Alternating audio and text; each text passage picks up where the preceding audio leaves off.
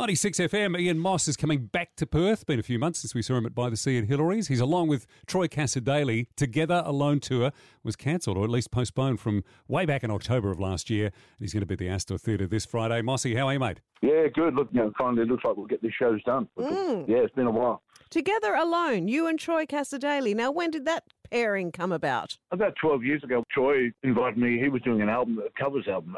He's normally a country lad, but he's doing an album of sort of soul covers, and invited me to come and sing duet with him on the old Dan Penn, Dark End of the Street.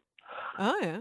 And we hit it off there, and that's when I discovered that he was a whole lot more than just a country singer. He's got a terrific bluesy voice. So I think the relationship started back there, and it's just over the last couple of years, we've both out there been doing solo work, and because we both love songs with good lyrics and good stories, that we might work well on stage together, and so far it's proven to be true. Yeah, we've seen a lot of these shows with two artists coming together. Elton and Billy have done it, and quite a few over the years, mate. But how does this one work? You're out there together all through the entire show? Yeah, how the show runs is we're on stage all night. We're on acoustics.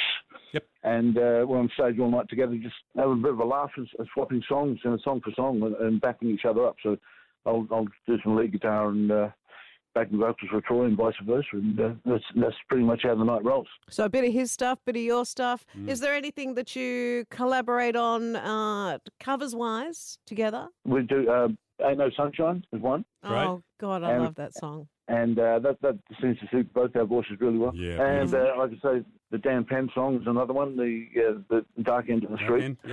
And of course we've got a co-write there with the brand new song that we've written called South, which goes down really well as well.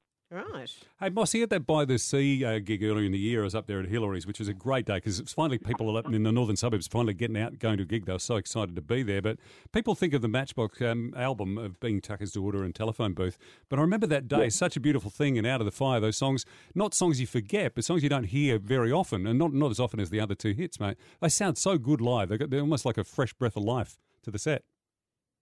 Yeah. Oh, thank you very much. Yeah, they the ones Out of the Fire was co-write myself and Don Walker. Yeah. Such a beautiful thing. It's just Don Walker's songwriting at his best.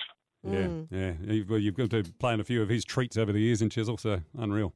Astor Theatre's been around for a while, Ian. There is rumours that it's haunted. What's her name from Concrete Blonde? She had a good old chat with a ghost in the green room there Johnette? one night. Johnette, yeah.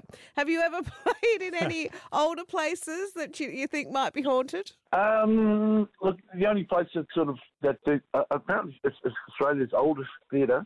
Yep. In Hobart. Okay. I think it's called the Royal or Majesty's.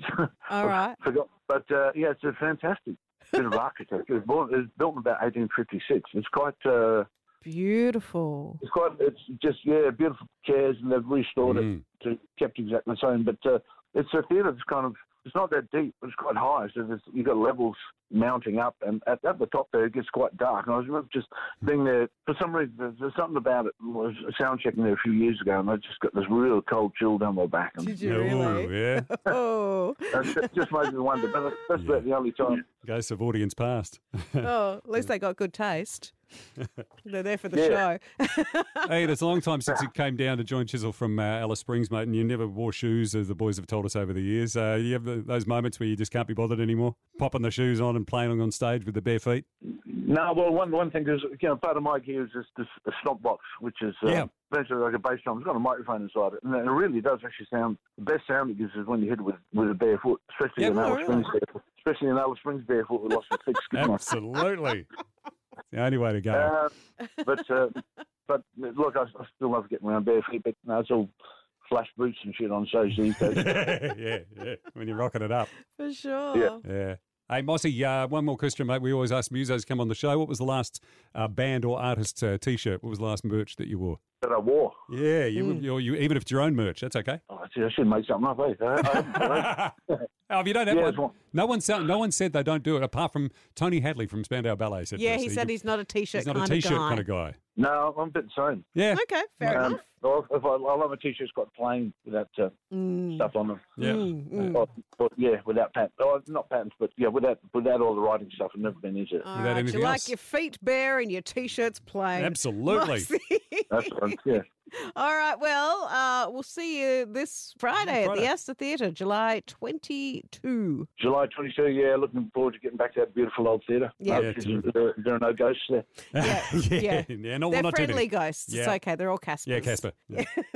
Thanks, Mossy. Look forward to hearing Thanks, guys. those beautiful voices of the two of you and the blazing guitar, mate. All the best. Thanks a lot, guys. Thank you.